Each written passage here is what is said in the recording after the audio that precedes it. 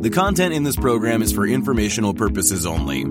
You should not construe any information or other material as investment, financial, tax, or other advice. The views expressed by the participants are solely their own. A participant may have taken or recommended any investment position discussed, but may close such position or alter its recommendation at any time without notice. Nothing contained in this program constitutes a solicitation, recommendation, endorsement, or offer to buy or sell any securities or other financial instruments in any jurisdiction. Please consult your own investment or financial advisor for advice related to all investment decisions. Don't forget to follow at Lead Lag Report on Twitter to join these conversations live, and check out the Lead Lag Report at www.leadlagreport.com. Use promo code podcast30 for 2 weeks free and 30% off to get access to award-winning research and anticipate stock market crashes, corrections, and bear markets. And now, on to our Lead Lag Live discussion hosted by Michael Gayed.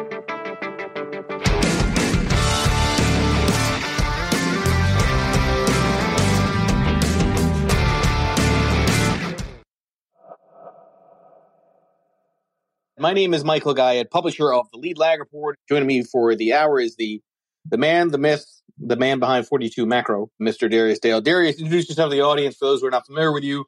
Who are you? What's your background? How'd you get involved in markets? And why 42 Macro? Why 42 Macro? So I appreciate everyone for joining us. This is always a pleasure to connect with the audience. Michael, I think you do phenomenal work. Keep up the good work, my friend. But anyway, everyone. I'm Darius Dale. I'm the founder and CEO and chief plumber, chief lunch maker, chief internet technician of 42 Macro. You know, we're a small but growing investment research shop focused on, I'm going to steal a line from my buddy Adam Taggart, who I recorded with yesterday. We're really focused on narrowing that asymmetry between the informational advantage that top institutions on Wall Street have, many of whom are my clients. And regular investors like many of you on this spaces. Okay, so let's go right to the heart of the matter. So I know you want to focus on liquidity and where we are in terms of the business cycle. First of all, let's define for the audience what the hell liquidity is. That's a term that's thrown around a lot. I'm not sure if people really understand what liquidity in practice means. So let's go basic. What is liquidity, and why does it matter? It's two things. So I'll start with the kind of quantitative technical definition of liquidity, which is how easy it is to get, to sort of get in and out of positions without, kind of crossing the bid or offer or the midpoint of the price in the market. And the reason we care so much about the kind of liquidity that you're all here to hear about is because that kind of liquidity makes it very easy for that process to occur. And moreover, not only does it make it very easy for that process to occur, it makes it very easy for investors to sustain higher and higher prices because they have more and more capital, cash, however you want to call it, to leverage, if you're working at a leveraged financial institution, to sustain those prices and buy at higher prices. I mean, these high prices don't just come out of nowhere. The money needs to be there to support the high prices. And so when we think about this kind of, esoteric, squishy concept of liquidity, I think it's very important to kind of differentiate between private sector liquidity and public sector liquidity. That's something we do very specifically and religiously there at 42 Macro.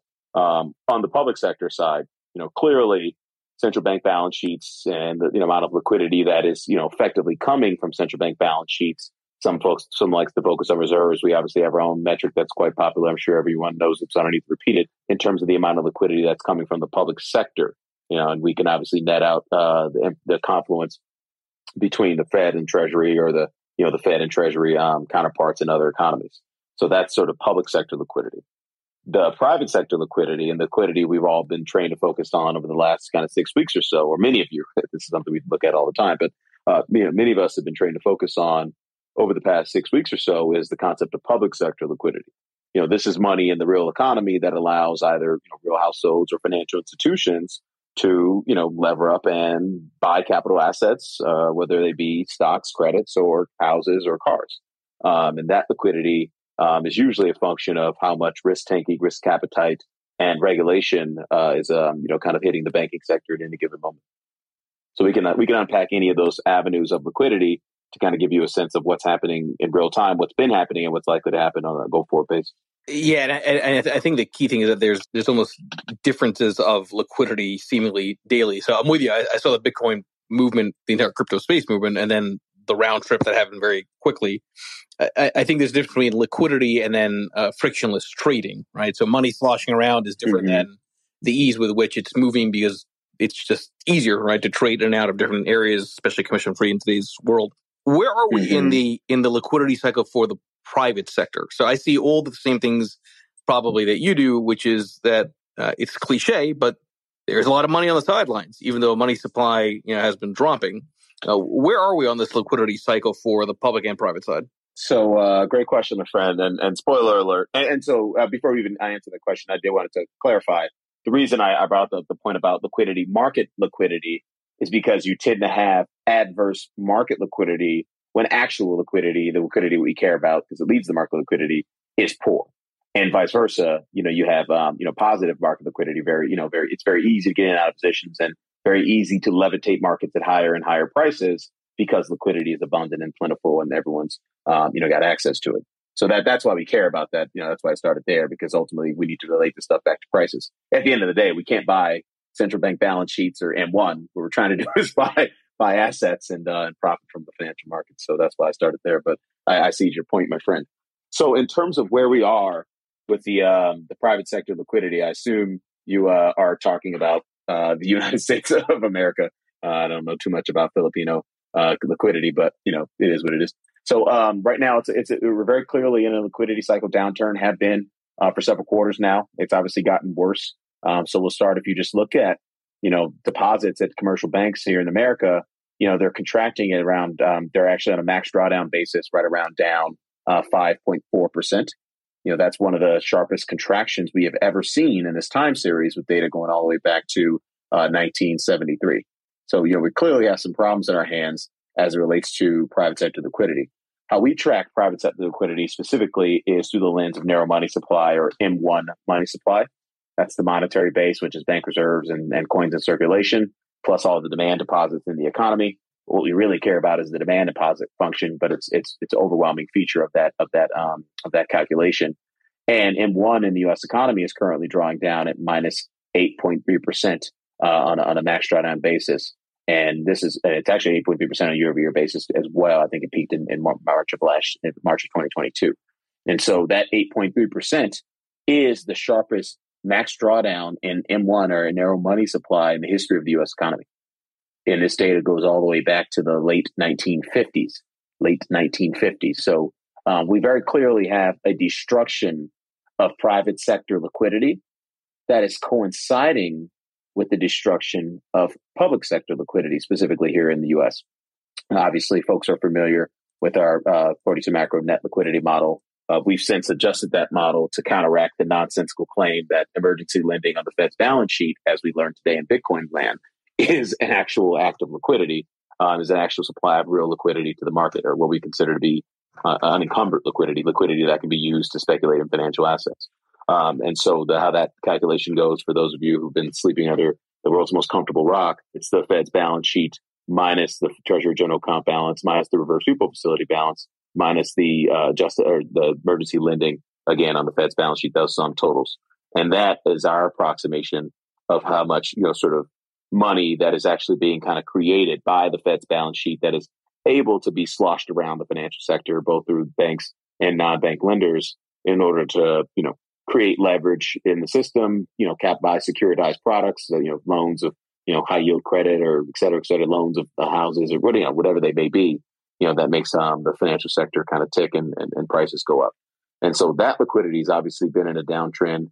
The steepest part of the slope of the downtrend was very much kind of coinciding with the first 3 quarters of 2022.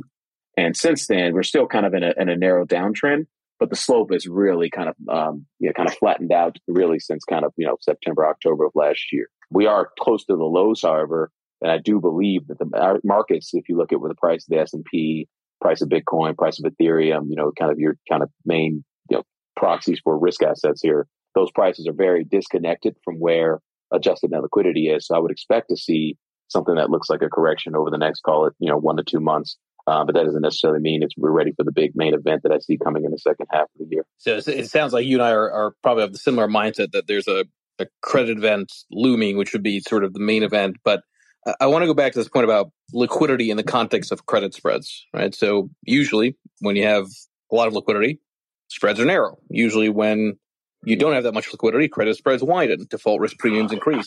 And I'm with you on all this. And this has been one of the more perplexing aspects of the bond market. But if the bond market is also a discounting mechanism, why isn't it the case that high yield credit spreads haven't blown out as liquidity has worsened across the board?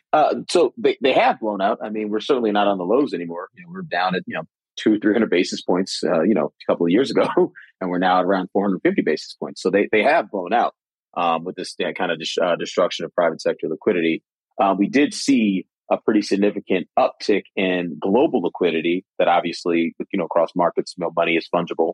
And obviously we have the world's largest and deepest capital markets. So a lot of that global money that was being created, particularly on the public sector side, really, I assume, found its way in our markets. I mean, we can sort of infer that just by market performance and the correlations between, these various measures of global liquidity. And in terms of how we calculate global liquidity, specifically, through this kind of public sector, private sector format, we look at the global central bank balance sheet, we amalgamate that in dollar terms. I don't think that's the most accurate way to do it, but it's probably the easiest and it's the simplest way to do it. And the correlations that very much hold. So it's, I don't know that we need to kind of boil the ocean to make a better product, although I'm in the process of experimenting with different models, but that's neither here nor there for this discussion. So we have the world central bank balance sheet. This would be kind of our proxy for the global adjusted net liquidity model. Although again, not quite the same, but at least the proxy. We have world narrow money supply. So we're amalgamating that across all the major economies. That's currently at 52.2 trillion right now. Sorry, let me go back and throw some numbers on the world central bank balance sheet. So the world central bank balance sheet is currently at $30.2 trillion. If you look at it on a trailing 3-month basis, at the lows of September of last year, on a trailing 3-month basis, that figure had declined minus $2 trillion. At the highs of January 2023, on a trailing 3-month basis, the trailing 3-month momentum in the time series was plus $1.4 trillion.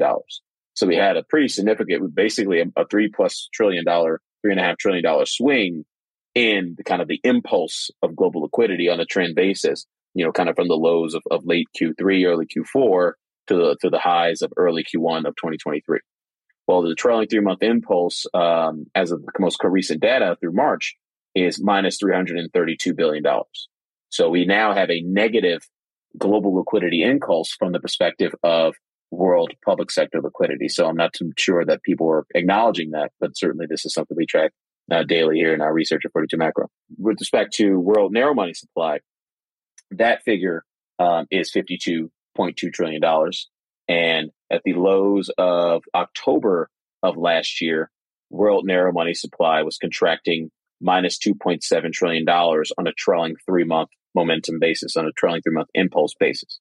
At the highs of January of this year, so really Q1, the global liquidity was plus $2.2 trillion on a trailing 3-month basis. So we had basically a $4 to $5 trillion swing in a matter of 4 months in world narrow money supply on an impulse basis. Markets function on rate of change, not levels. So the rate of change of that plus 5 was pretty significant in terms of helping resuscitate, helping assets counteract what is very clearly and obviously what we've been calling a phase 1 liquidity cycle downturn, at least here in the U.S., which is the Fed tightening us into a slowdown, which ultimately will result in a phase 2 credit cycle downturn. So part of the reason we have not seen that phase 2 process play out is twofold. One, we've seen a kind of a wave of global liquidity kind of spill out and over and into the system that really, kind of help fight that process. But two, it's something we've been arguing since July, which is the U.S. economy is very resilient for a variety of different factors. And, we can go into a myriad of those factors, but the U.S. economy is resilient and asset markets aren't particularly forward looking.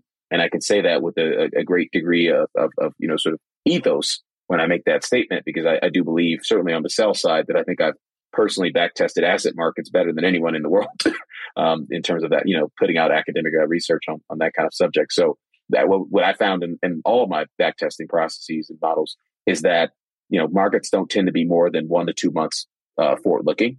If you relate the rate of change of impulses in growth, impulses in inflation, impulses in liquidity, back to impulses in the market, there's really no correlation at all when you go beyond 2 to 3 months.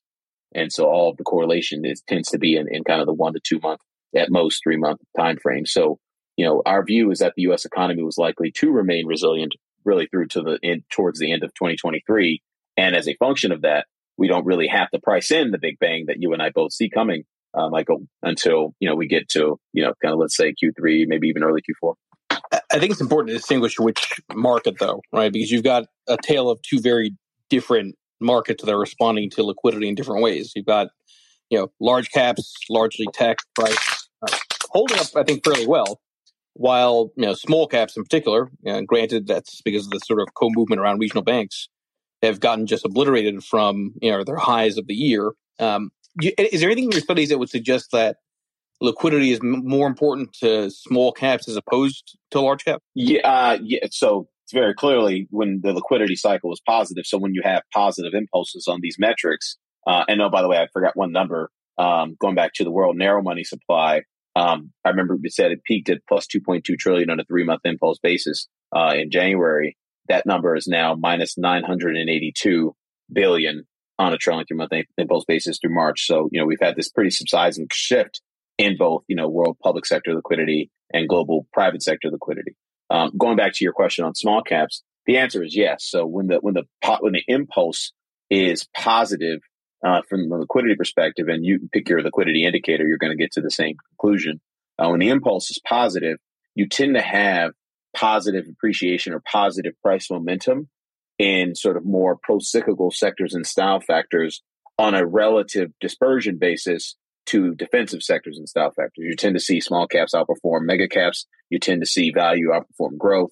You tend to see, high yield credit outperform investment grade credit, both on a spread and price appreciation basis. And so, liquidity does matter. It's not the only thing that matters. I think people spend so much time on Twitter, they all kind of coalesce around one factor because it's working at a particular time, and then eventually the factor will stop working, and they're going to need to find some other factor. So this is why we do a compendium of analysis to sort of understand what is actually driving asset markets at any given time, and then ultimately have informed opinions about that, vis-a-vis our forecasting tools on growth, inflation, employment cycle, et cetera. Okay, now I'm going to assume, maybe I'm wrong, that in pre-election years, on average, liquidity tends to rise. That's one of the reasons why pre-election years on average tend to be, the strongest of the 4-year presidential cycle. I've made this point before that I think we're in kind of a broader melt-up environment, but that you could still have some kind of, tail event out there. And some people, when I've made this argument around a correction short term, but still within the context of broader melt-up, and then, using your words, kind of a main event, they think I'm asking for too much to happen in 1 year. And I always go back to, in 1987, you had the Dow up 38% at its peak prior to the crash of 87. Then you had the crash of 87. Then you had a Fed pivot. So there is some parallel, right? Not necessarily you have to have a crash like October 87, but you can have that kind of sequence all happen in a very compressed 12-month period. Am I off on the idea that we could see something wild like that really surprises a lot of people? So you got these kind of short-term, potential correction risks. Then everybody gets screwed getting bearish at the wrong time. Markets have a run higher, and then comes a big event. Let's talk about the sequence that you're seeing. Yeah, no, I mean, it's kind of in our base case scenario. I think that price level was somewhere around 43 to 4,200. That's kind of like the price level we've thought to be the suck everyone back in price. And we've seen this a couple of times, right? We saw it in August.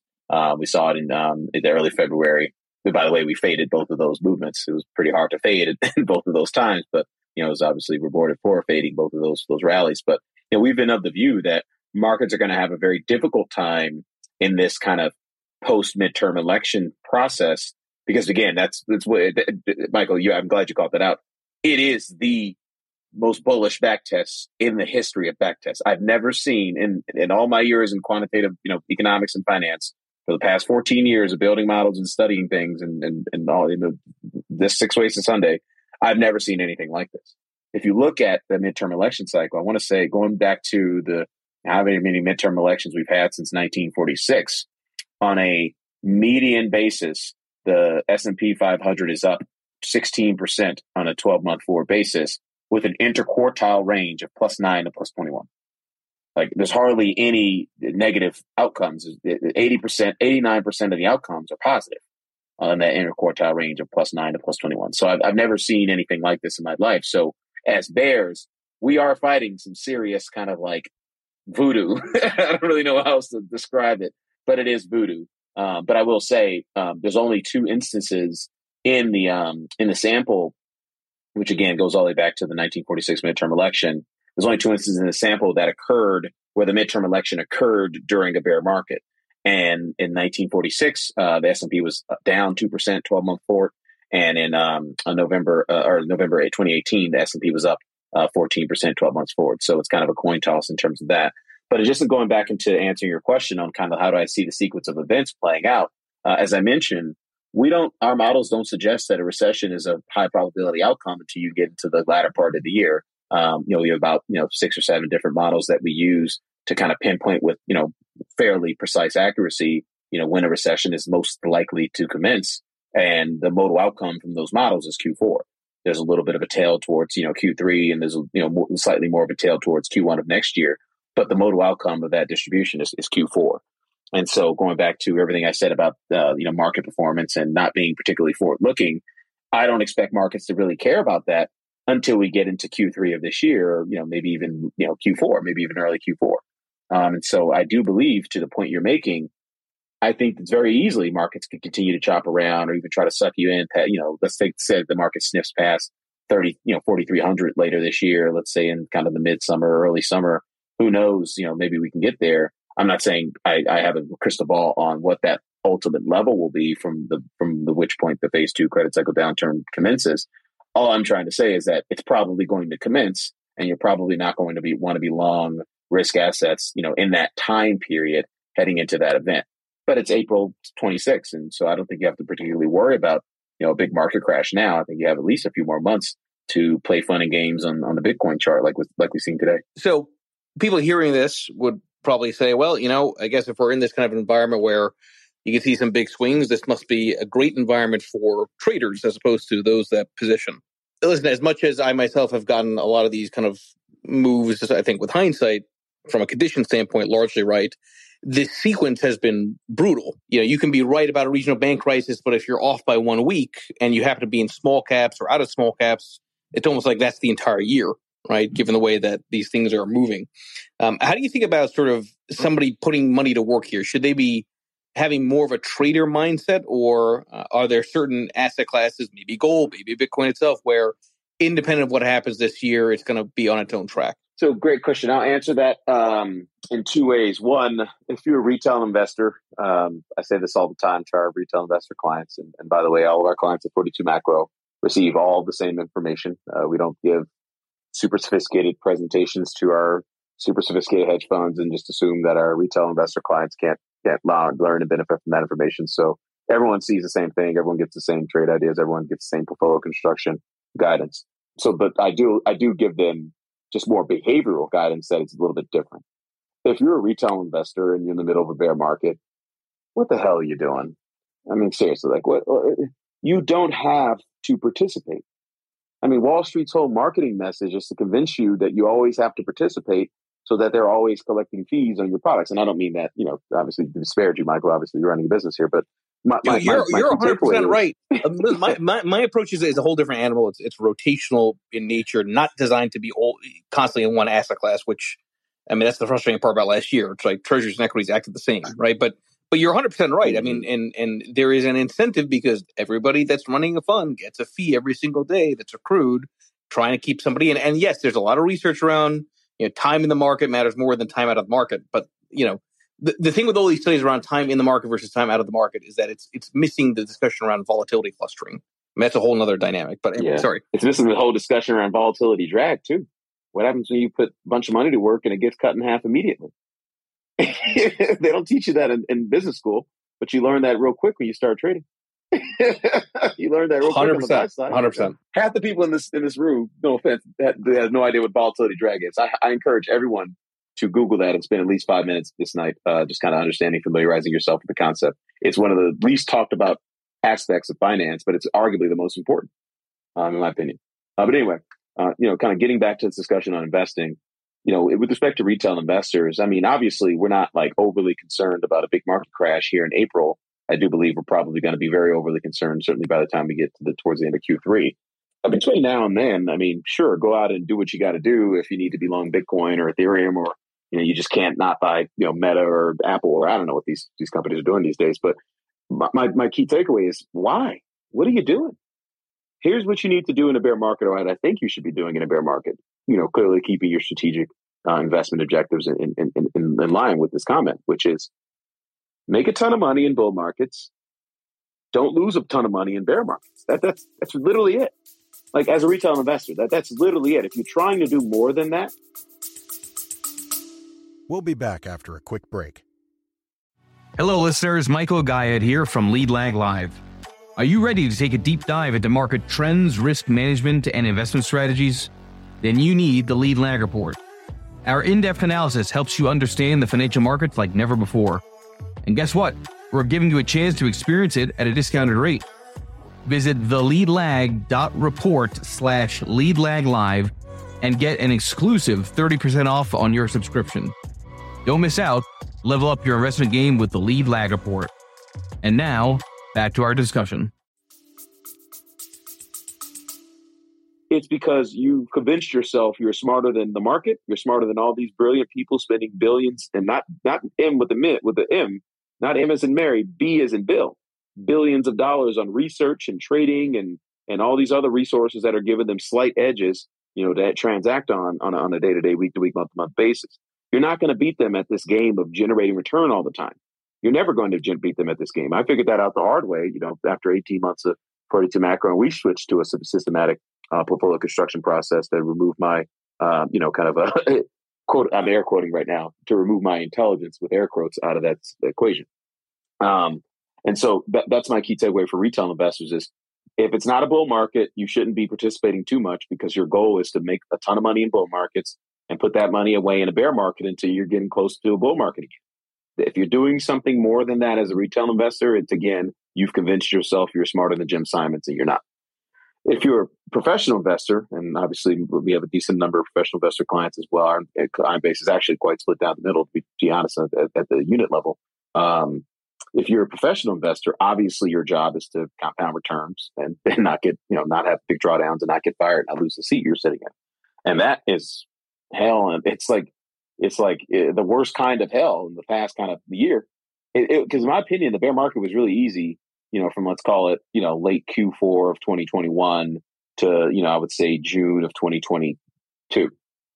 It's been very difficult kind of since then, because we've been basically bouncing around in the most violent manner possible between, I'm just going to throw, random numbers out there. Let's call it, say, 4,200 on the top side and 3,800 on the bottom side. Obviously, we got to like 4,300 in August. We got to 3,500 in October. But by and large, we've been basically violently whipping around, in this kind of 400 to 500 point range in the S&P for a while. And not only have we been violently whipping around in price terms, we've been even more violently whipping around in sector and style factor dispersion terms. And so that, I think, has made it an incredibly challenging environment for trend following strategies to work, for market neutral strategies to work, just general hedge fund, your traditional hedge fund strategies to work. And it's been very, very volatile and very violent. I mean, it's been very difficult. I can't express enough to you how many annual returns we've had in the past year. I mean, we've had plus 10, down 15, plus 20, down 12, plus 15.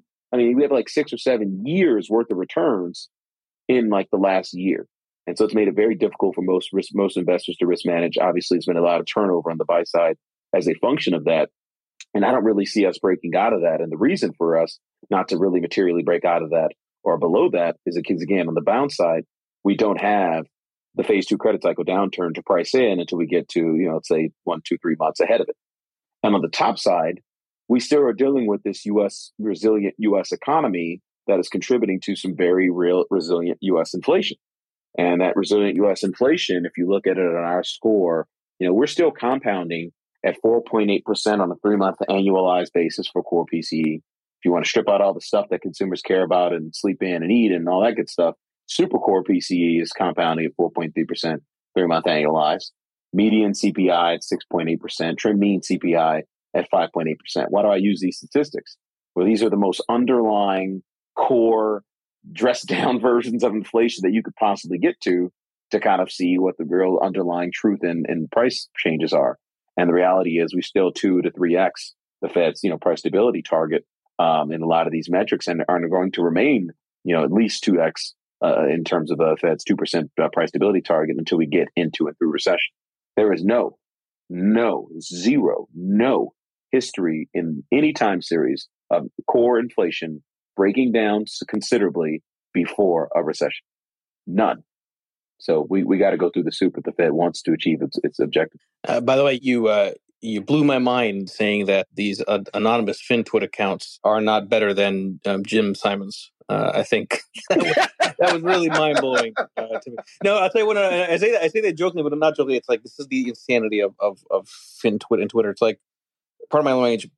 Fucking people, are you kidding me? Like, you're exactly right. There are people that are throwing significant dollars at trying to identify anomalies, trying to figure out what happens next to markets. You think some anonymous account that's sharing some bear porn or bull porn, it really knows what's going to happen next? We're all coming from the same point of view.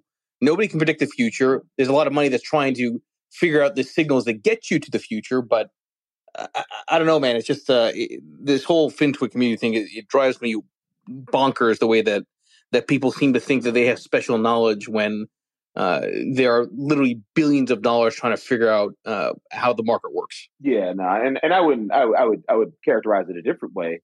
I'm glad that we have so many people participating and getting empowered and figuring out what the hell to do with their money, because I think we also figured out over the course of time. Obviously, one of my investing idols figured this out and published a book about it, which is that professionals don't know what the hell they're doing half the time either. Let's be totally honest. I get a lot of stuff wrong. I got my face ripped off in the second half of last year. It was brutal. That was probably the worst period of performance in my 14-year career. Just getting whipped around last year, towards the end of last year. It was tough. So we got to all be humble about this whole process, no matter where you are on that kind of, S curve of knowledge and ability with respect to trading, with respect to investing, with respect to managing your own behavioral biases. No matter where you are on those S curves, you still have to acknowledge the fact that it's a damn steep S curve, and just be humble about it and try to do the best you can with the tools that you have, with the tools that you can access and purchase, from guys like myself or Michael or anyone else, Speaking about getting whipped around, I'd argue that one part of the marketplace which has not been whipped around as much and has been, for the most part, pretty consistent in the trend and in the message is what you had, I think, retweeted with a comment, which is my focus on lumber, right? Which just has been getting utterly obliterated. This weakness in lumber, I keep stressing, to me is a real big concern. And a lot of people will argue that, well, but look at the home building stocks, right? They keep on acting strong. Lumber, who cares? It's about the home building stocks. I have not seen any real evidence that suggests that home building equities have predictive power. I have seen evidence that lumber has predictive power because I put a paper out about it. I'm curious to hear your thoughts on housing in the context of all this, because if we're going to be talking about liquidity, we're going to be talking about credit availability, you have to definitely hit on the number one asset for most people, which is their homes. We'll be back after a quick break. Foodies unite with How You Dish. It's social media with a secret sauce. Food, the world's first network for food enthusiasts. How You Dish connects foodies across the world. Share kitchen tips and recipe hacks. Discover hidden gem food joints and street food. Find foodies like you. Connect, chat, and organize meetups. How You Dish makes it simple to connect through food anywhere in the world. So, how do you dish? Download How You Dish on the Apple App Store now. Yeah, absolutely. I actually wrote a note about that this morning. Housing is it's unfortunately booming again. I know that's not the conclusion people were expecting to hear, but it's the truth, and it won't remain the truth because again we're headed for an unemployment cycle, so it's not going to remain the truth. But in this hyper financialized U.S. economy, where the speed of particularly the non-bank financial sector, which dominates residential lending. That they're lending loans and getting people to close housing deals. I mean, we can see it. I'll just rattle off some numbers. So we track kind of 5 statistics in housing. We track a bunch of statistics in housing, but kind of like our main dashboard, kind of just like it progresses in terms of lead to lag. But permits are up 27.8% on a 3-month annualized basis. Housing starts up 21.4% on a 3-month annualized basis. Pending home sales up 41% 3-month annualized. Existing home sales up 41% 3-month annualized. New home sales up 39% 3-month annualized. Now, these numbers are like not even in the area code of their long-term averages. And so, you know, we're definitely seeing markets respond to positive equity performance that creates risk-taking or more risk-taking ability, or at least the minimum, the desire to take more risk in the shadow banking sector and the non-bank financial sectors creates the desire for everyone to take more risk. You see a chart of the S&P or Bitcoin up, you want to take more risk. That's how this stuff works. Behavior. But also as a factor is obviously we saw interest rates decline, you know, to the extent, you know, we've seen interest rates decline, we're seeing unemployment hang in. And so as a function of those two things, in the context, again, of this hyper-financialized U.S. economy, we are seeing just more activity in that space. You know, and I keep saying hyper-financialized. What I mean by that is, you know, we are impressively banked. And more importantly, we are impressively banked by non-bank, you know, market participants. You know, we have a private non-financial sector debt burden of right around 155% of GDP in the U.S.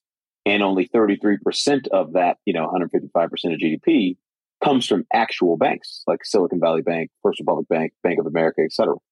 The rest of it comes from the non-bank lenders. So mortgage brokers, you know, what else? Hedge funds, credit funds, mutual funds, you know, pension funds, insurance funds, all these other entities that create credit, you know, whether they be buying securitized products, you know, loans that banks originated, et cetera. But, you know, the system works really quickly now because those agents are much more responsive to market conditions than traditional banks, which are much more responsive to, you know, their availability and cost of capital. But, you know, it's interesting. So okay, let's go with that. So housing looks like it's accelerating. Yeah, if housing is strong, you'd expect consumer sentiment's going to be strong, right? Consumer spending is going to be strong. This is what I'm talking about. We're in this kind of weird environment where there's a lot of disconnects. Lumber's saying one thing, home builders stocks are saying another. To your point, some of the housing data is obviously looking quite strong. So, you know, what's to worry about? At the same time, if housing is strong, one would think that consumer discretionary stocks would be outperforming the S&P 500. Not the case, right? It's still, you know, breaking down. Retailers against the S&P 500, new relative low. I think it looks like as of today, you're back to, you know, kind of the 2020 July levels of retailers relative to equities. So my point is that there seems to be a disconnect, right? If housing is not going to break down, and if the housing data is starting to reaccelerate and pick up, it's happening and leaving the areas which are most sensitive to the wealth effects consumers behind, right? And I think that becomes problematic from a signaling perspective. Yeah, I completely agree. And by the way, when I think we got to define, just for the sake of the audience, like what we mean when we say strong, weak, et cetera, et cetera. Pretty much everything that comes out of my mouth is in rate of change terms, is in delta terms. You know, is it getting better or worse? Not necessarily is it good or bad. You know, we're up 41% in, you know, new home sales or in existing home sales from a very low base. You know, so it's still bad in absolute terms. So housing is technically bad. It's just very, very strong. It's booming in delta terms. You know, so that's I think that's an important distinction. And the reason we look at, you know, information this way is because, one, the markets care about this. I've backtested. This is one of the many things I've backtested and studied throughout my career. Markets care about the rate of change and the direction of travel of information more than they care about the level of information. I would argue markets don't really care about the level of information at all. I mean, there's hardly any statistical study you can perform to get to that conclusion. So that's why we focus on the rate of change. But also, we focus on the rate of change because everyone else focuses on the rate of change. You know, many buy-side clients, you know, across the world who all do various forms of what we're doing, or, you know, whether it be on the macro side or the, you know, the fixed income side, and, you know, maybe even on the equity, you know, strategy side. You know, everyone kind of cares about the same stuff. So what we're trying to do is make sure we can front run what the other guy's thinking, other gal is going to do. You know, so it's part, you know, understanding that this is what matters both to markets, but also this is what matters to other people who are market participants in the market. So that's kind of how we think about things in rate of change terms. So I just want to make sure that's a very important distinction whenever we're having these conversations, because people can get lost. Yeah, no, that's very good. So I found the tweet that you retweeted with comment with a great video you put out, and I love the respect the x-axis hashtag, by the way. Oh yeah, my favorite. It's I'd love to see that trending, but oftentimes I see butts trending on Twitter, not respect the x-axis. And I've been told that's actual that's politician. That's not I don't think that's actually.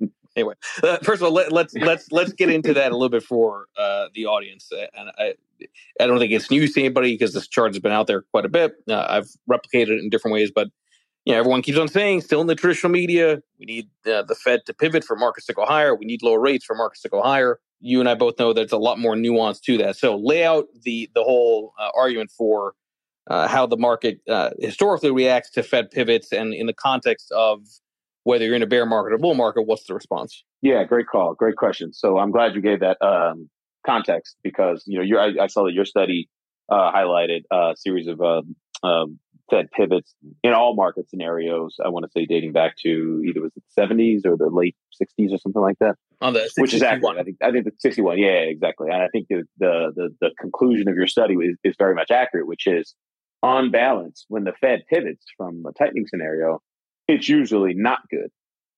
And I followed up to chime in to say, but my friend, when the Fed pivots in a bear market as a conditional filter, it actually tends to be very good.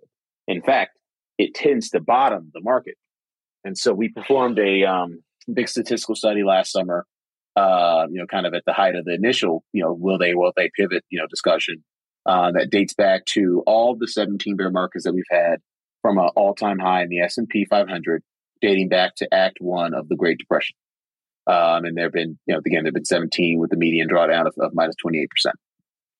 And when we looked at, the date of the Fed pivot relative to the date of the actual market bottom, then we found some pretty interesting conclusions. And by the way, in terms of how the study was conducted, there were three styles of Fed pivot that we observed in the analysis.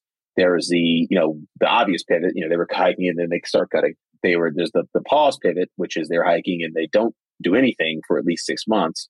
And then there's the panic pivot, which is they were already cutting and then something bad happens and they start cutting much faster, bigger clips. It's kind of what we saw in 2020. So there's three styles of pivots, but the one thing that was very consistent across the analysis, which is the market tends to bottom right around when they pivot. In fact, on a median basis, and again, we're looking at 17 bear markets. In fact, there's only 15 actually in the actual conclusion, because we couldn't ascertain pivots for the 46 to 47 bear market, nor could we ascertain pivots for the 48 to 49 bear market. But the other 15 in the sample, we could. And on a median basis, the market tends to had bottomed just 1 month after that inflection in the Fed liquidity cycle, going from pause to pivot to panic. So that was pretty instructive. But I think what was also instructive is the narrowness of the interquartile range. I mean, the interquartile range is on the third quartile, the market bottoms coincident with the Fed pivot. And on the first quartile, the market bottoms only 3 months after the Fed pivot. And so that, to me, that was pretty instructive. Obviously, there's some outlier outcomes in the sample. If you look at, 2007, 2009, the market bottomed 18 months after the Fed pivoted. 2000 to 2002, the market bottomed 21 months after the Fed pivot. And in 1980 and 1982 bear market, the market bottomed 14 months after the Fed pivot. But those are the only three outcomes in the entire 15 bear market sample where there was a meaningful, kind of delay with to the market outcome. So, obviously anything could happen when you look at it on a go forward basis. But obviously the number one rule of investing is trying to assess probabilities and reassess probabilities and putting yourself in the highest probability outcomes on a kind of on a rolling basis as a Bayesian. We don't want to put ourselves in the lowest probability outcomes. Anything could happen. What's the point of doing research if you're going to skew your decision making towards the lowest probability outcomes? That's obviously not rational. So one final thing I'll say about this study is that the max value in the study is +2, which means that the market at most bottomed 2 months before the Fed pivot. And this was during the 1937, 1942 bear market. That scares me, and it should scare everyone listening to this, because I don't really believe in the invest according to a study or a sample making a new 0th percentile or 100th percentile reading, which is, data geek way of saying this time is not different. And so I don't invest according to this time is different. I invest according to the highest probability outcome is that it's going to be somewhere within this bounded range of outcomes. And so if 2 is likely to maintain still be the max variable or value in this equation, then it would seem to suggest that October of 2022 was not the ultimate low of the bear market, because obviously October 2022 was not 2 months ahead of the Fed pivot.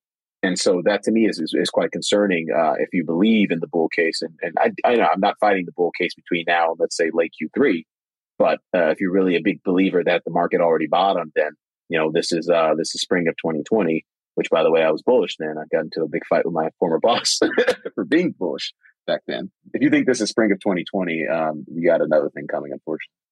By the way, I'm of the same mindset I shared in the Nest. That chart that I've showed that thankfully got like 10 million views over the last 4 or 5 months, showing the interaction of treasuries against equities and a major drawdown for equities. Basically the idea is, you look at the top 20 biggest declines, peak to trough, treasuries 10 out of 20 times make money, long duration treasuries, while equities are going down heavy. 9 out of 20 times they lose, but they lose a lot less. Last year was the only time in history that treasuries lost more money than stocks in a major drawdown for stocks. But the assumption in the idea that treasuries failed as the quote unquote safe haven throughout the drawdown is that the drawdown for stocks is over. So to your point, if we were to break the lows, which I think would happen under a credit event type of scenario, that's the whole sequence path I myself have been arguing, it could very well be that we look back and that top 20 drawdown chart shows actually that treasuries on a relative basis were still a better allocation. Right? In other words, if you have another wave lower and treasuries counter this time, well, that could be enough to cause the totality of the drawdown in equities to look like 1968 to 1970, where treasuries were down 14% while the S&P was down peak to trough 33 or so, right? So this is the thing about these sort of definitions around bear markets and bull markets. It's all said with hindsight, right? It's like nobody really knows if we're in a bull market or in a bear. You can only say we're in a bull market after you've probably already taken out the prior real highs, not the nominal highs, right? The real S&P adjusted highs. Until then, I still think we're in a bear market, regardless of a melt up type of scenario that can maybe push you to nominal highs for a moment in time. 37 to 42, I said a few minutes ago. 37 to 42. That's 1937 to 1942. Do you know how people would lose their damn minds if they can't buy Apple for 5 years?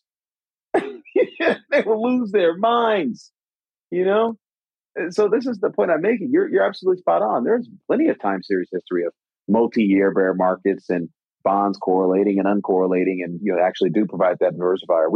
By the way, we are very much in your camp. We do expect phase 2 credit cycle downturn to be the part of the bear market where the bonds actually perform that function in the in your portfolio, perform that defensive function in your portfolio. And the reason for this is because we think we're heading into recession.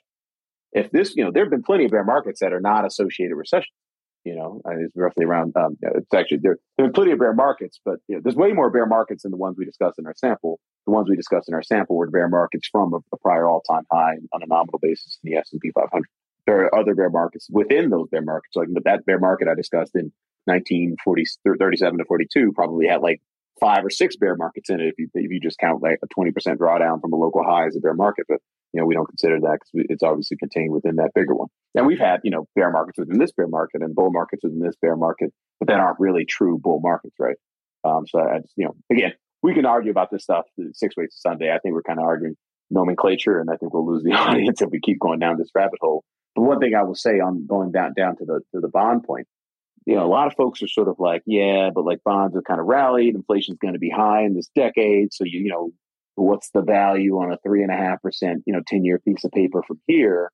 And, I'm very sympathetic to that view. I think we have one of the more sophisticated dynamic factor models that projects, the longer run, trend of inflation. I've had this model vetted by all the top institutions across Wall Street. And so, I think it holds its chops. And, that model does agree with the general consensus that inflation is going to be high and sticky in this decade, or at least over the longer term forecast horizon. But from a cyclical standpoint, the bond market money markets haven't priced in enough easing to in terms of what's likely to happen in the economy over the next 12 to 18 months. Specifically, if you look at the Fed funds rate floor through the lens of the OIS market, the option overnight index swap market, which is tracks the Fed funds rate. That's only pricing in right around, let's call it 250 basis points of cuts. And on a median basis during recession, the Fed tends to cut right around 400 basis points. So basically 175 to 150 basis points more than what is currently priced in. And then if you look at it, you sort of, Windsor-wise that sample down to just the recessions that occur due to Fed tightening, due to monetary tightening. There's the median rate cut in cycle in that process is minus 475 basis points. So you could tack on another 175 basis points. So you're talking about the market's either not underpricing a recession by 150 basis points, or it's underpricing a recession by 225 basis points, relative to previous cycles, relative to previous, credit cycle downturns. And so in our view, from a cyclical perspective, bonds represent a lot of value because they haven't had to price in the phase 2 credit cycle downturn. No other market has, they haven't had to. But once they start, then that's when you'll see the bond prices rally. We'll see probably yields break down to, on the 10-year, probably to at least 250. I think 250 is a very reasonable target for 10-year paper. I think you're kind of in no man's land beyond that because, again, I think eventually the market's going to figure out that the Fed's going to, turn the liquidity hose back on, and the inflation genie is not going to get back down to 2, and they might change it to 3. So I think trying to fight from 250 to, let's say 2 or 1.5, I think that's a harder fight to fight from a longer term debt security perspective. But certainly I think from now to 250, 225, I mean, just to set it and forget it. I'm going to have to deal with some volatility between now and then because the economy is still resilient, as evidenced by the housing data, as evidenced by the employment data, as evidenced by the inflation data. But it will stop being resilient in, let's call it, 2 to 3 quarters. Last question on my end, and everybody here, please make sure you follow Darius Dale and show him support, some love and support here on Twitter, and obviously check out his research in general. With the caveat that I always myself keep going back to this point that nobody can predict the very long term. What do you think the odds are that we're maybe... Most people can't predict the short term. No. Although I would argue the short term is far more observable. I mean, there's a lot of studies around that, right? And that goes back to conditions-based mindset. But on the very long term, right? So what would you place the probabilities on the idea that we are in a lost decade? Now, I'm saying that in a dramatic way, but let's face some facts. Emerging markets have had more than a lost decade. Have gone nowhere really since 2010. Bonds, in some cases on the duration side, have essentially had a lost decade on a total return basis. Do you think we might be in something like that in the U.S.? Lost decade. That's a tough question to answer because there's so many moving parts. Obviously, there's a lot of moving parts, but the number one thing that, when I think about trying to forecast the next decade, I think it sort of has to start with how is the regime changing from the previous decade? And I think that most dominant feature of the previous decade, from my kind of, quantitative economics background standpoint of view, is the fact that inflation persistently surprised to the downside and was persistently below the Fed's target. And that process allowed the Fed to maintain, and other central banks as well, to maintain some pretty radical monetary policy in the context of long-term human history. If we're going to go back, we're going to study the 2010s. It's holy cow, they actually did that. No wonder, no wonder people mooned Tesla and Bitcoin and Dogecoin. Of course they did. What else were you to do? I think that in terms of trying to look forward to the next decade, you got to think about the regime shift from that. And our model saying inflation is going to consistently surprise to the upside, which ultimately means you might have a Fed that goes from perpetually supporting the market at every interval to perpetually kind of fighting the market at every interval, kind of like how they're doing now, right? And so I think the probability that we see, very kind of, asymptotic asset market performance as a function of just persistently way too easy monetary policy is much lower on a go forward basis in this decade than it is in the prior decade. And again, I don't have to say things like deglobalization and everything because that's already in the model. I'm trying to break it down to its unit root.